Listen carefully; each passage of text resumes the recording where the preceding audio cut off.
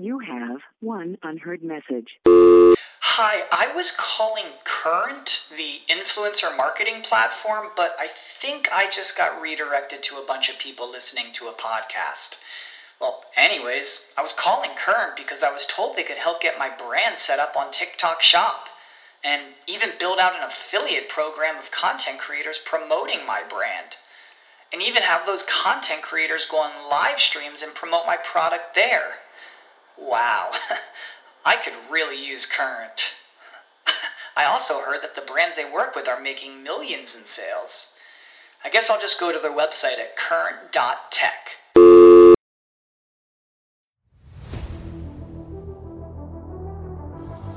Well, welcome back in to another edition of TopHeavyweights.com, the podcast. I am the somewhat capable, somewhat lucid host of the show, TJ Reeves. He is Sean from TopHeavyweights.com. Back aboard, we've got heavyweight news. We've got a heavyweight in action on the Premier Boxing Champions Showtime card this weekend as we release the podcast in Brooklyn, New York at the Barclays Center. We've got some nostalgia.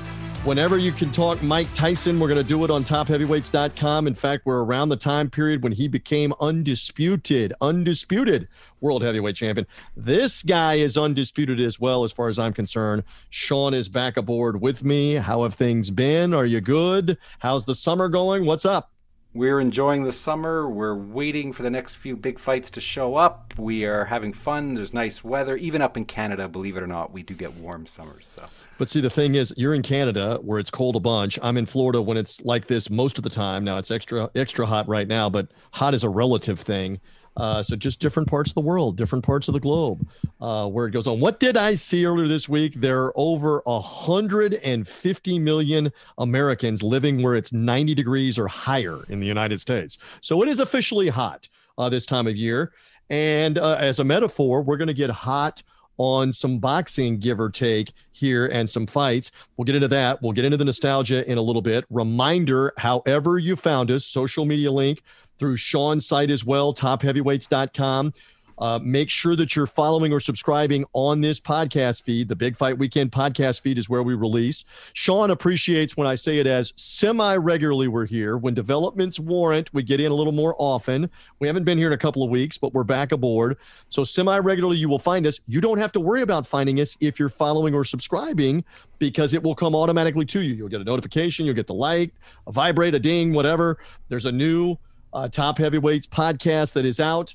And so that's what we encourage you to do. Make sure that you follow or subscribe to get to us. All right, so let's get to it. There is action in the ring. It is part of the undercard of the Danny Garcia main event. His return after a year-and-a-half layoff, former two-division world champion, will be in action in the Barclays Center, Brooklyn, New York, Saturday night.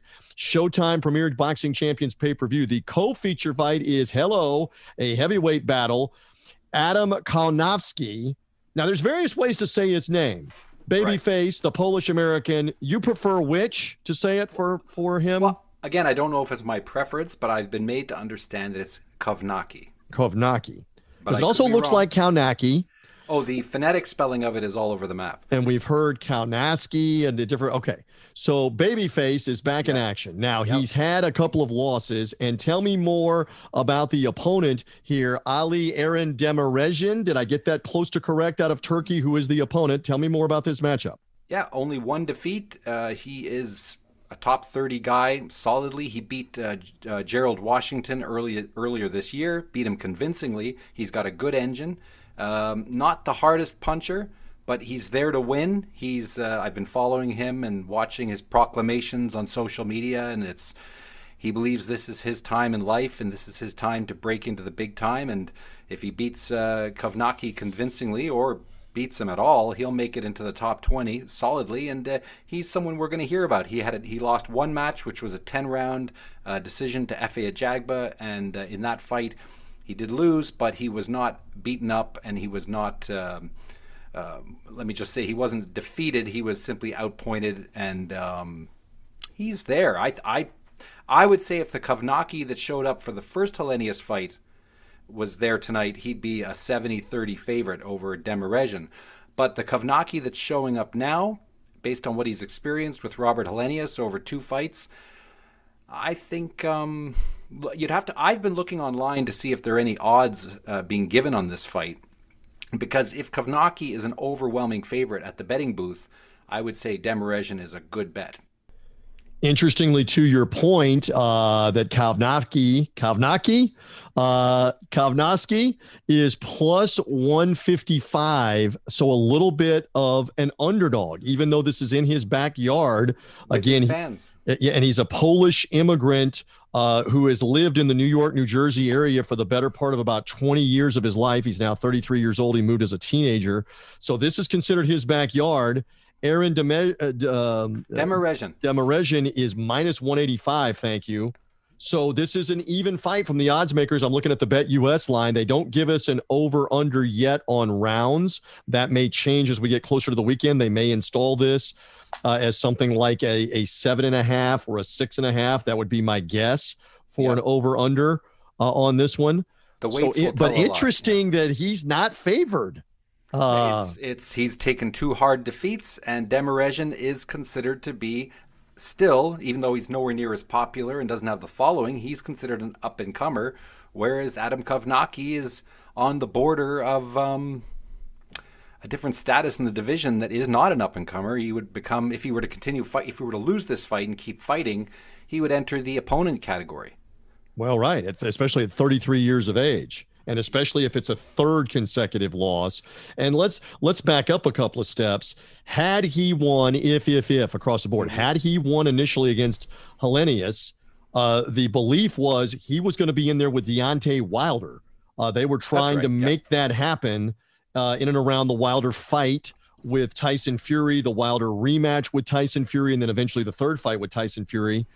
But of course, it went sideways for Kovnacki, and then it went sideways for Deontay Wilder losing the title, so none of that ever happened. But I think you're absolutely right. A third consecutive loss would be damaging. It would not be the complete end. And I thought it was interesting because he's been basically honest and retrospective that maybe he didn't train as hard as he needed to for the rematch with Helenius. I think there's a legitimate question going into Saturday night. How committed is Adam Kovnacki? How committed is he? But I guess we're going to find out. We'll find out, but I have to say the Robert Helenius that he fought, especially in the second bout, if he had shown up in the best shape possible, the best Kovnacki possible, I don't believe his style meshes well with that kind of Robert Helenius. Robert Helenius is an accurate, hard-punching counter-puncher, and Kovnacki's a come-forward guy with a low defense. And that's a bad formula. Or not much defense at all. Well, right. I was being gracious, I suppose. I mean, I'd like to think that he's harder to hit than the average fella. But no, I just think that Kovnacki has to, I mean, I've heard him say about training that he's focused on different things. I mean, the weigh-in will tell a lot, and that weigh-in will have a big effect. Now, again, not necessarily because if he weighs the same as the last fight, or if he weighs slightly more, or even slightly less, it just tells us that Kovnacki is not changing his mental state in terms of how he's dealing with the training. Often the weight is a reflection of the mindset of the fighter, more so than just the training. As far as Demirezian, he looks to be in... He's coming into this like an up-and-comer who's been given an opportunity at a higher-ranked guy, and he plans to take advantage of it. And I think the Barclays Center is going to be electric. I think this is the main event. I know it's the co-feature, but I think of this as the main event, and I'm sure the red and white throughout the arena will tell everybody what the main event is. It's going to be interesting, for his fans that show up. I mean, they've seen him get damaged. They've seen him beaten, but they're going to show up. They're going to be there. But it's going to be very different than the people that showed up to the Barclays Center the first time around against Helenius, who really showed up assuming it was just a matter of fact that he was going to beat Helenius, and they were just there to cheer him on. That's why the reaction of the crowd in those highlights is, I think, one of the best reactions you're ever going to see as far as live boxing. I just think people are going to show up. These will be Kovnacki boxing fans. The people that were at the first one at the Barclays Center, those were Kovnacki boxing fans, but also the Polish community coming out to see their crown, the son that they love going forward. And it's important to point out that was one of the last prominent fights of any kind before the COVID-19 shutdown of everything in March of 2020. And the rematch was in Las Vegas on the undercard of Wilder and Fury 3. So he hasn't fought in front of the home fans in basically 2.5 years or close to it. And so will he feed off of that? Kovnacki, will he not? I don't know. I guess we're going to find out. I think it's great. I think he's putting himself right in the lion's den. He's putting himself in with an opponent that the odds makers say, as you just pointed out, is at this point the favorite. And he's going up against a favorite in front of his hometown fans at the Barclays Center, and he's going to do it on Showtime pay-per-view. I think it's high drama. I mean, it's high drama, and I'm sure a lot of Turkish New Yorkers in the area and Turkish Americans, and of course people from Turkey will be following it very closely. If Demirezen wins this, he's gonna have a groundswell of Turkish support. And he did beat an American, Gerald Washington, a couple of fights ago. This would be the biggest win of his career to this point, just because of the name that he's fighting. So we'll see what happens, obviously, with that coming up on Saturday. Like I said, as far as entertainment, I've been watching heavyweight boxing a long time, and there's a certain chemistry, a certain formula of events that come together. And when I look at this fight coming up, okay, sure, it's the number 21 guy, Kovnacki, against the number 27 guy in Demirezen or something around there. But what's on the line and the audience and the crowd and the backers, like the people that are putting on the event, are Kovnacki's people. PBC is putting on the event. That means they're paying for it. They're paying Demirezen. And they're banking on Kovnacki winning this one, but it's not an easy one. Not an easy one. They're banking on him winning. It's sure. quite I thought he was going to come back. I knew he would come back, but I thought he would come back against an opponent that was maybe top 60, something like that. You know, I didn't think they would put him in there with a guy who, as the odds makers show, is a favorite. Well, but I think this is a better payday. This is, again, us just putting the pieces together. This is a better payday to fight this guy because it's a more prominent fight on the card that it's on. And it's also for him almost like a challenge of, are you going to be a legitimate contender or not? We need to know that. Yeah, we need to know. And he was, And if you get beat, then we know the answer. If you get beat we do. And he was offered, it's pretty much confirmed, he was offered the fight with Derek Chisora before Kubrat Pulev took it. But Kovnacki was offered a serious chunk of change, I don't know, $1.2 million or something like that. But he would have had to go to United Kingdom to fight Chisora there. He made the decision to take this fight. But as you say, this is everything on the line. It's now or never, because Kovnacki, he separated himself from his family. His family's in Poland right now, his kids and his wife. He's taken the solitude approach. He said he made the mistake in the first two Helenius fights, as the way he put it was that he tried to balance being with his kids and his family with training, getting ready for those fights. This one, he's going, right by himself, and it's on the line. This is, for him, I think this is the most important fight in his career thus far, from the standpoint that it's on the line. I don't think when he fought Helenius the second time, it wasn't really hyped that he had to win it to remain relevant. But I mean, the way he lost, he got just shellacked in that second fight. So, you don't want to over talk it, but it's going to be exciting. It's going to be dramatic.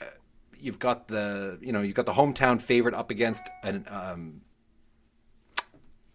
a favorite in the odds books. That's going to be good. I mean, if Kovnacki wins convincingly, that'll be quite a statement. He's back on track. He's back on track. Yeah. And they both have fought Gerald Washington, by the way. Kovnacki had a big coming out, at least on television in January of 2019 when he knocked out Gerald Washington in just 2 rounds. And that helped catapult him in terms of interest into those Helenius fights a year or so later, only to have that set him back. How far is he set back? Can he get back on track? We'll find out as we release this podcast Saturday night, July 30th at the Barclays Center. Okay, another fight that has been made since last you and I talked, and this was not unexpected. They were going to have this fight earlier this year on the undercard of the Canelo Alvarez-Dimitri Bivol show in Las Vegas. However, Filip Hrgović had the unfortunate passing of his father, unexpected passing of his father, who has been his mentor, his trainer in the past. And so Hrgović pulled out of the fight with China's Zhilei Zhang. Yeah. That fight is now back on the IB. It's an IBF eliminator. The IBF number 1 ranking is there. And so this fight is back on the undercard of the Alexander Usyk, Anthony Joshua matchup. That is coming on August the 20th. All right, Sean, topheavyweights.com. Give me the insight here now that this fight is back on track and on the schedule. Well, when the fight was originally scheduled, I thought Filip Hrgovic was a lock. I just think that Zhang has showed too many inconsistencies, we'll call it that, and whereas Hrgovic has showed nothing but steamroller power, and I think Hrgovic's a more accomplished boxer. But Zhang is a southpaw, and he, in his last fight, demolished Scott Alexander in convincing fashion, and I think he's got a bit of a scary momentum going there, which now that the rematch has been made, I still think Hrgovic's the favorite. In fact, I guess my guess would be a Hrgovic victory inside of 3 rounds, just because they're going to be throwing big punches. These are big guys, and I don't think and that's the point. I don't know what the over-under will be, but right. Zhang can fire that left with deadly accuracy and power. We saw what it did to Scott Alexander. Not to say that he's a top heavyweight, but if Zhang can put that straight left through Hrgovic, I think we might have an interesting showdown. I still think the over-under, I would expect this fight to end inside of 5 rounds. I don't see it. I don't see it going much longer, just because they've both got heavy artillery, and I don't think either one is. Well, and clearly, we should point this out too. Hrgovic is somebody that Eddie Hearn was grooming, hoping to get him in front of Anthony Joshua. Here again, right. Not unlike what we were talking about with Kovnacki and Deontay Wilder, it got derailed by both. It got derailed by Joshua losing, and then Hrgovic has not been active enough and can't get in on the rematch situation that's going on with Anthony Joshua and Alexander Usyk anyway. But this is clearly somebody that Eddie Hearn was trying to bring along over the last 2 or 3 years when he was fighting Rydell Booker, he was fighting Radjanovic, and those guys in 2020 and 2021, he was trying to bring him along to maybe be a mandatory title shot. Well, I guess that's still the hope. Well, you say trying. I mean, Eddie Hearn's been putting on a lot of shows with a lot of fighters and hyping a lot of stuff. And if I was Filip Hrgovic, I wouldn't be happy with the way I was being treated on the menu as far as being a top bill fighter. But it's been slow. And this will be, I suppose, the toughest test of Hrgovic's career. And Zhang does have an Olympic pedigree. Also Eddie Hearn was grooming Zhilei Zhang to actually become a star, and his hope was to put on a heavyweight championship in China. So, if Zhang, and some people say Zhang Zhilei, just because it's flipped in Chinese, or Zhilei Zhang. Right. But the clarification is, in China and in South Korea, the surname or the last name is always first. So if you were to ask him what his name is, he would say Zhang Zhilei, because that's what they're accustomed to saying. It's almost like a military thing as well. But just for those that care about such things, technicalities and whatever, we're just keeping it clear. But I've seen it in both ways all over the place. I just think that put it this way, if Zhang Zhilei or Zhilei Zhang, however you want it, let's say Zhilei Zhang for now, if he wins, and he wins convincingly, that will be a real shock through the heavyweight division, because that will get China to pay attention. Right now, the Chinese are not paying attention to him. They're not stupid. They know that he hasn't yet crossed the line of real heavyweight relevance in terms of challenging for the title. But if he were to win this one, the whole of China would, well, not the whole of China, but a great deal of the Chinese market would start to follow this bout. And well, we should point out he is somebody that has been living in the United States for the better part of a few years. He lives in New Jersey and has been fighting primarily in the United States. His last 4 fights have been in the United States. So he's not necessarily been on their radar for geographical reasons, even though he's Chinese, right? Well, that's the way it works for a lot of these heavyweights who come from countries that don't really have the heavyweight stable, the heavyweight training, the managers, the promoters. A lot of them will move to Las Vegas or New York or London or Germany whether they're from, like, even, look at Joseph Parker. He's fighting in the United Kingdom now. Martin Bakole from the Congo. He's fighting in Scotland. I mean, that's where he's based. And of course, in Florida, many heavyweights are based down in Florida. I believe Luis Ortiz is based in Florida. Of course, that's the Cuban connection. But yeah, I think that's just the nature of the beast. I think if you're going to get to this level in the heavyweight division where you're competing in the top 20 or the top 30, you need top sparring, you need top management. Robert Helenius is an exception. He works up in northern Finland, and he's managed to do his sparring and everything he needs to do quite effectively. We'll be waiting for news on what's going to happen to him later on. But like I said, it's going to be fireworks. There's, again, Filip Hrgovic and Zhilei Zhang will not be boring. I think that's a great undercard fight, and I'm hopeful that as the card builds up on August 20th, they can add a few more heavyweight bouts to thicken it up. But yeah, they have already confirmed Chris Billum-Smith, I believe, is going to be on that card, and Rama Ali, the female star that Eddie Hearn has on Matchroom Boxing, will fight in Saudi Arabia, which is interesting with the whole hierarchy of the Saudi Arabian system, the family structure, the government, whatever, and women. It is interesting that she's going to be on the fight card and they're going to have a women's fight on that. Hey, back to Hrgovic one more time. Again, he is known as a big puncher, as the Croatian, 12 knockouts in 14 fights. So I'm with you. I would be shocked if this thing sees like a 6th round, a 7th round, et cetera, et cetera. Whatever's going to happen is probably going to be resolved in the first 3-4 rounds of the fight. Absolutely. I think it's again, I like both fighters. I want the best man to win. I hope there's no cut. I hope nothing happens that gets in the way of a proper outcome.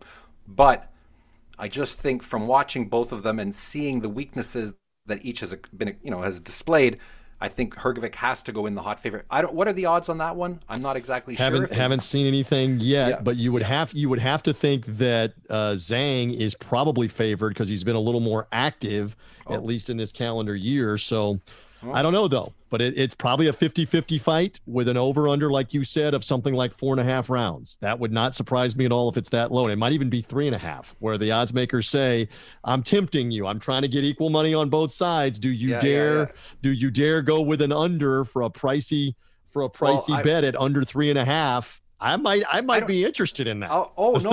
I'm going to be watching these. I'll tell you right now. I think Zhilei Zhang is. I don't know what it is, but there's something telling me that he's coming into this with a real intention to upset the apple cart. And who knows? All right. Zhang, by the way, believed to be 39. You can never trust all of this on Chinese government, whatever, but it's believed that he is 39. Hrgovic is considerably younger than that. What is I think Hrgovic, I saw late is 20s, I think. 20. He's actually 30 also. I thought 30. he was 28 or 29. Yeah. He's 30 also. Yeah. So we'll see. For one of these guys, they get a huge win on the Matchroom show card, on the card before Usyk and Joshua rematch. And might they be on the radar in 2023 for a title shot somehow, some way? Don't know, not likely, but we'll see. You have one unheard message. Hi, I was calling Current, the influencer marketing platform, but I think I just got redirected to a bunch of people listening to a podcast. Well, anyways, I was calling Current because I was told they could help get my brand set up on TikTok Shop, and even build out an affiliate program of content creators promoting my brand, and even have those content creators go on live streams and promote my product there. Wow, I could really use Current. I also heard that the brands they work with are making millions in sales. I guess I'll just go to their website at current.tech. We'll see on that. Whoever wins convincingly is going to be discussed in a big way. I think if it's Zhang, then there'll be a huge reaction to that. But I think what we probably are going to get is Filip Hrgovic scoring a knockout after a few. I will say this: Filip Hrgovic will get a few scares. All right, we'll find out. Say that. All right, we'll find out if that is in fact the case. Time to get nostalgic here with Sean on the podcast. July 22nd, 1963, the Las Vegas Convention Center. Sonny Liston retains his heavyweight championship against former champion Floyd Patterson with another first-round knockout. The official time was 2:10. After demolishing Patterson, Liston was considered unbeatable, but his next defense would be against the young, undefeated Cassius Clay, and the world was in for a shock. August 1st, 1987, from the Las Vegas Hilton in Nevada, USA, WBA and WBC heavyweight champion Mike Tyson faces off against IBF heavyweight champion Tony Tucker for the undisputed heavyweight championship of the world. Mike Tyson went in the overwhelming favorite, but undefeated Tony Tucker put up a struggle, and Mike Tyson had to settle for a unanimous 12-round decision. While Mike Tyson was crowned the undisputed heavyweight champion of the world, he would not receive full universal recognition until he faced undefeated lineal heavyweight champion Michael Spinks the following year. Always love this in and around the time period in late July here in this case where we released the podcast. Yes, Sonny Liston, same song, second verse, could have gotten better, was still worse for Floyd Patterson. He knocked him out in the first round both times. There was no difference in fight number 2 in this time period in history. Sonny Liston was still Sonny Liston, Sean. Well, that was, and Floyd Patterson was Floyd Patterson. I think he lasted a few extra seconds or something like that. But Liston was too intimidating, too physical, too powerful, too accurate, too everything. And Floyd Patterson really was out of his depth. It was styles make fights, I think, well as styles make fights. And I think there's been many rematches where people have put together the second fight. You know, we talked about Galata Bowe a few weeks ago, and they put together the rematch. And, you know, sometimes what happened in the first fight, as absurd as it seems, can often happen again. And that's what happens when those two get together. And I think what's incredible about it is that Sonny Liston, a lot of people know this, or they should know it, is that leading up to the first Floyd Patterson fight, Liston was considered the de facto number 1 heavyweight in the world going back a little while. So he was sort of the unbeaten, unbeatable guy. Not unbeaten, but he was unbeatable. And by the time he knocked out Patterson in the second fight, the consensus was that he was very much like Mike Tyson before the Buster Douglas. I was just going to say that. You're on the same wavelength that I am, that almost so menacing and intimidating that the fight is over before it begins. And that's why the Ali, the Cassius Clay upset of Liston was so shocking, was because so many people, observers, media fans, thought that he was going to destroy Ali the same way he destroyed Floyd Patterson in those two fights. And it didn't happen. I mean, I think people gave Clay a little, they called him Clay at the time, but Muhammad Ali, they gave him credit that they probably thought, well, he can stay away from Liston a little more effectively than Floyd Patterson could have. But it was only a matter of time until Liston got to him. And Liston was considered, after the Floyd Patterson 2 fights, it was thought that Liston was going to be chewing up the heavyweight division for at least a number of years without any opposition, despite the proclamations of Cassius Clay at the time that he would shock the world. But he did shock the world. Oh, yes, he did. And he knew 2 or 3 things. He knew movement. He knew his hand speed. He knew the ability to frustrate. Liston would create problems. And he stood in there. He stood in there when Liston early on in the fight was trying to throw some big shots. So he had courage. He had courage, too. He turned it on the bully. I mean, he basically, it's like when you punch a bully right in the mouth or in the nose when they don't expect, or they expect it, but they didn't expect you to do it. And bullies don't like being backed up. And I think Muhammad Ali also in the pre-fight build-up, he used his high energy and his antagonistic words to annoy and to infuriate Sonny Liston. And I think that, plus the fact then he came out and actually put some hard leather on him, and he really did in that first round. I mean, I think a lot of people, there's always transition periods. When did the 50s end? When did the 60s begin? I think Muhammad Ali really ushered in, as Cassius Clay, the 60s of boxing. When you think about, Ingemar Johansson and Floyd Patterson and Sonny Liston, they almost seem like from the 50s heading into the, but no, it was a different time. In the rematch, he made Sonny Liston look like, I was going to say that rematch was bizarre. It's still controversial to this day. because was it a punch? Was it a serious enough punch to have done what it supposedly did to Liston, especially when the count is at 7 or 8 or 9 and he suddenly beach whale flops back over again, and then I don't know about that. But that was basically the end of Sonny Liston in that rematch. After that rematch, so. As far as being a world contender. Oh, yeah, absolutely. So there's where a rematch was totally different than what happened with the first fight, and shockingly so. And to this day, there are still people that cover it that believe that the fix was in long before that the mob was ready to cash in on the negative on a first-round Liston knockout loss. And the instruction was the first time he hits you with anything, go down and stay down. And that shoe fits if you believe that narrative. Well, we still don't know. We still don't know 50, 60 years later. I prefer to believe that Sonny Liston, first, if you look at that punch, it hit him right. He was coming forward. The punch it was a hard punch. You could see his neck go backwards.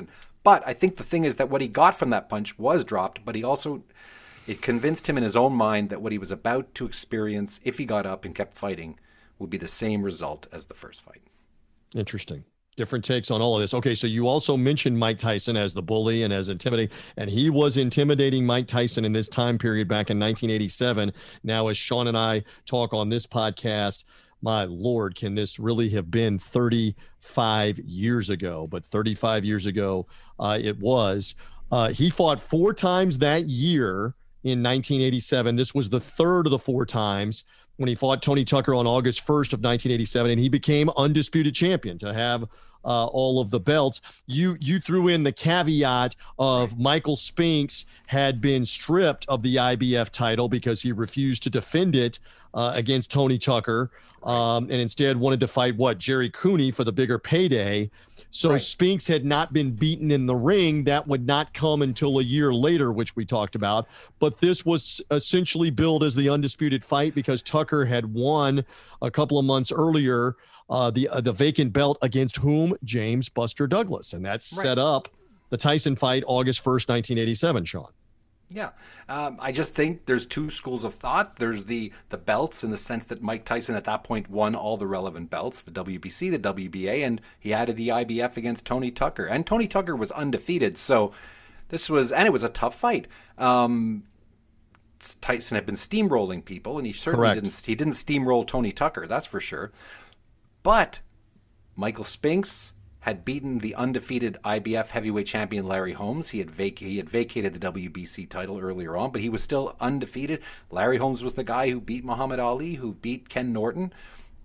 So Larry Holmes was the man. And Michael Spinks beat him and essentially became he became the heavyweight champion that night. And for a lot of boxing purists, he never lost that heavyweight championship. He was still the heavyweight. He fought Jerry Cooney. He fought Stefan Tagstad. Lesser competition, and yes, he was going for the money. But I think for Mike Tyson, and that's why the Michael Spinks fight was much bigger as a promotion than the Tony Tucker fight. And that's the public's awareness that Michael Spinks was the guy who dethroned Larry Holmes. And if he dethroned Larry Holmes, he must be the champion, no matter what anyone says. Because he didn't go off the rails like Tyson Fury. He didn't disappear. He didn't stop fighting. Right. He just decided not to do what the IBF told him to do. Well, and in this case, I find it fascinating, too, when you go into the way back, it's actually Don King who was behind all of this, as he was with the heavyweights in the 80s and the 90s. And most of them ended up financially ruined, by the way, by listening to and being around Don King. But he billed this actually as the Heavyweight World Series of Boxing, the World Series Tournament of Boxing, where they had Tucker fighting Buster Douglas on the undercard of Tyson fighting Pinklon Thomas, like they were true semifinals. Whoever wins these 2 fights, they're going to fight next in the Heavyweight World Series. And isn't it wild that Buster Douglas was winning the Tony Tucker fight earlier in that summer, 1987, and had he won it, he would have been in the ring 3 years earlier, roughly, with Mike Tyson, and it's probably a completely different outcome. Totally that night in August of 87, if it's him fighting Mike Tyson, a different primed Mike Tyson who is still with Kevin Rooney and is still in tremendous mental and physical focused condition. would have probably been totally different. But the interesting thing is Douglas didn't finish off the Tucker fight. He ran out of gas. He gave up. He got stopped. Whatever you want to call it. Tucker's the guy that gets the huge payday, gets the undisputed fight with Mike Tyson, loses to him, and Buster Douglas eventually resurfaces as a little-known, lightly regarded opponent in February of 1990, some 2.5 years later on the Nostalgia. Absolutely. And, Michael Spinks was part of that tournament that they set up on HBO, but he passed on the final elements of it. But Michael Spinks did make the biggest payday against Mike Tyson, a far bigger payday than Tony Tucker got. So, right. So Michael Spinks played his cards right financially. And when you think about it in retrospect, Michael Spinks was really a small heavyweight, a blown-up light heavyweight. Of course. And Tony Tucker was a big heavyweight. I mean... and Tyson couldn't get him out of there, to your point. I think took a 12-round decision. And I think Tony Tucker, if you go back in time, let's say Michael Spinks had agreed to finish up his part of the tournament and defend his IBF title against Tony Tucker, he would have lost. And if he had lost to Tony Tucker, there would have been nowhere near the hype for the Mike Tyson Undisputed as there was for Spinks and Tyson. They called it once and for all, meaning let's settle this. Because there were people who believed, with justification, that at the time that Mike Tyson fought Michael Spinks, Mike Tyson was the de facto number one contender in the world, holding the undisputed title against the true lineal champion Michael Spinks. You could play it any way in your mind. I mean, I wasn't really following boxing at that time, but I do remember the hype around it, and I've watched interviews with people. Everyone thought Tyson would win, more or less everyone. I'm sure there's some exceptions, as I've heard you make reference to. Right. But Spinks, he was still he had still beaten Larry Holmes. He had beaten the guy who had beaten the guy, but he hadn't beaten anybody like Mike Tyson. And Tyson, again, there's another in this time period anniversary of him destroying Marvis Frazier late July 1986. That was the time where the lore of Mike Tyson was greater than what we had actually seen, because he hadn't been on TV for all of these fights. He'd been on TV for a few of them on ESPN. He was on network TV fighting the son of Smokin' Joe Frazier, Marvis Frazier, in a fight in Glen Falls, New York that lasted 30 seconds. He trapped him in the corner and knocked him unconscious sitting up in the corner. Yeah. And that was really a coming out for a lot of the country. At that point, a lot of the country saw Mike Tyson for the first time in July of 1986. And it was 4 months later in November of 86 that he knocked out Trevor Berbick and started him on the meteoric rise of all the heavyweight championship wins, the undisputed defenses, etc. And it's interesting that they used network television to really bump the Mike Tyson mystique to a whole new level by exposing him to free television. That must have helped with the HBO series as far as Berbick. Absolutely. Yeah. Because he had fought several times on ABC, it made him more marketable for the HBO series and to move him into a heavyweight title shot. He fought 2 or 3 times, I think, on ABC's Wide World of Sports, and so. Yeah. And they should be doing that today. They should be taking, of course, even though Kovnacki fought Helenius on Fox, on Free Fox, that first fight. Correct. And unfortunately, it didn't really do for Kovnacki what they had intended. In fact, Robert Helenius, I hate to bring him up, but over the last 2 fights, he has raised his profile enormously. So we'll see what happens to him next. But it would be nice to see network television step in and get involved with promoting some top heavyweights on free broadcast television. It would be great. I mean, well, if it does go back to that, but there's so much money now, they want it on the cable or an app or a stream or something. But that's the question, though. Why? I mean, that's an interesting subject. Why? TJ, because you're familiar with other major sports, involved in major sports, why do other major sports manage to make it to free broadcast television and make lots and lots of money, whereas top heavyweight boxing and boxing on the whole cannot? What is the reason for that? I think that's a great debate point. I think the popularity of things like football, for example, which seems to sell at such a high rate, it draws in so much more audience. I mean, boxing would regularly have on network TV 30, 40, 50 million people watch. there aren't, and it's a much deeper discussion, but there aren't 30, 40, 50 million people watching anything anymore on regular TV. There aren't 10 million people watching anything on regular TV, with the exception of American college football or the NFL. That is the only real exception on well, it's just on interesting what does draw. yeah. But I mean, when you go back and look, like Tyson's fight with Marvis Frazier, I bet if we went back and looked, that ABC Wide World of Sports, it would not surprise me if during the day on Saturday they had 25 or 30 million people that watched it, because that fewer choices, not cable prevalent, no satellite TV. Huge boxing was still a huge mainstream sport. Would not surprise me at all if in the daytime you had 25 or 30 million people watching that fight in 1986 I don't to help disagree, catapult him. But I don't disagree. But I guess the question is, why have other major sports remained on free television and boxing has been taken off of free television? That's, I mean, you would think the effects that you're mentioning would affect the other major sports as well. In other words, the NFL has to do pay-per-view now. They have to only be on streaming. They have to do this because, they don't get enough viewership on free TV. I think, and because I have background in Your this argument industry, is free TV helps those sports and fuels those sports, and boxing is missing out. And I don't think there's a strong argument against that. I think you're right. To me, it's a fact. Rocky Marciano used to fight on free television. I'm not saying that Muhammad Ali and George Foreman, it was not on free TV. It was on closed circuit. It was on free TV in some countries, delayed, as so on and so forth. But I just think that there is a place for free television.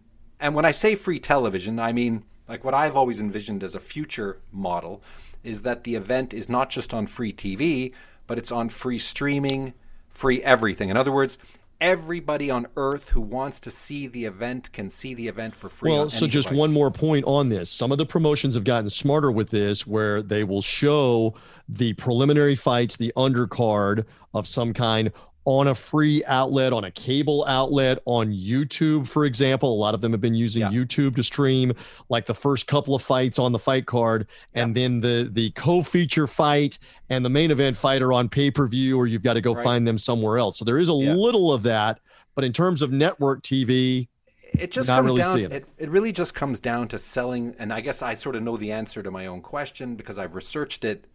But it really comes down to advertising. Advertising is what drives television, and it's what drives all free forms of broadcast.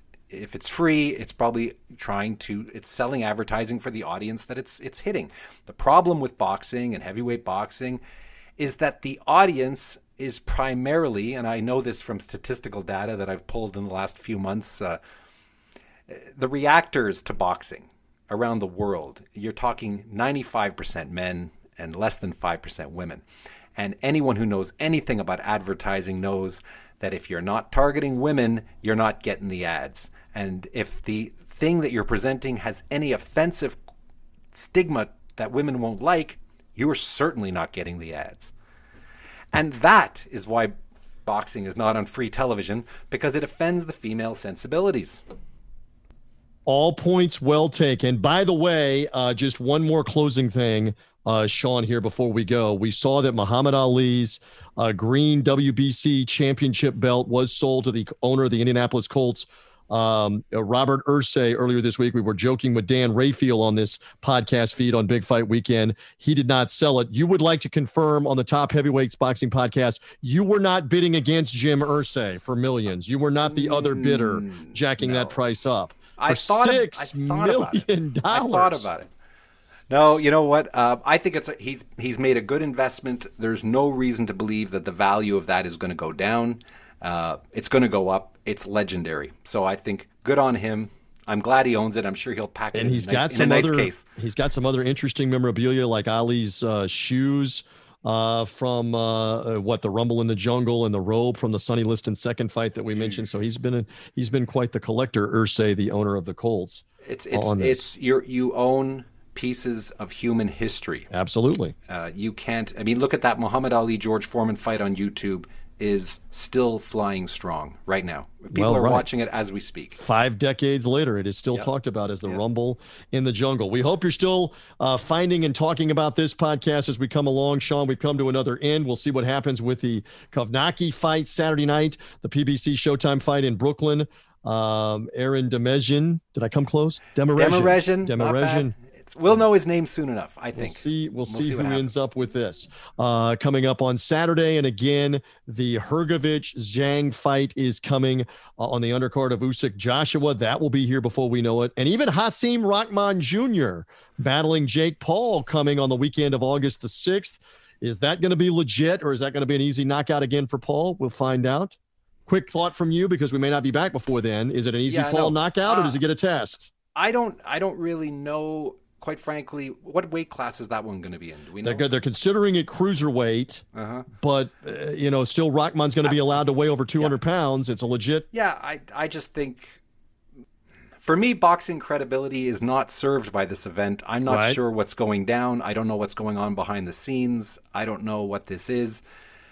If Hasim Rahman is a legitimate heavyweight, I mean, where would you put him in the world? Hasim Rahman Jr. Maybe you might put him at 150 or 130 or maybe somewhere down there. Jake Paul, last time I looked in the cruiserweight division, he was 600 or something like that. Hasn't fought a legitimate boxer, so we'll see. Has not. We'll see. I mean, I have to admit, it's peculiar.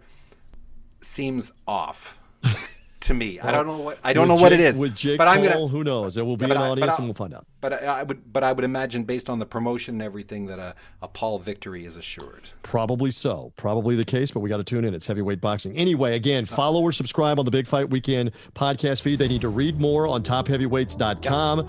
And we come along with a Top Heavyweights podcast periodically here throughout the summer and as we rock along. Sean, I always love being with you. Anything else? And we've all got to keep checking out bigfightweekend.com. Keep our eyes on the prize, see what's going on. And we just keep doing it. It's good to see you, TJ. It's always a pleasure, and I look forward to seeing you again soon. Always good to be with you, Sean, and always good to be with the audience here. Read him more, topheavyweights.com, and find us here on the topheavyweights.com podcast.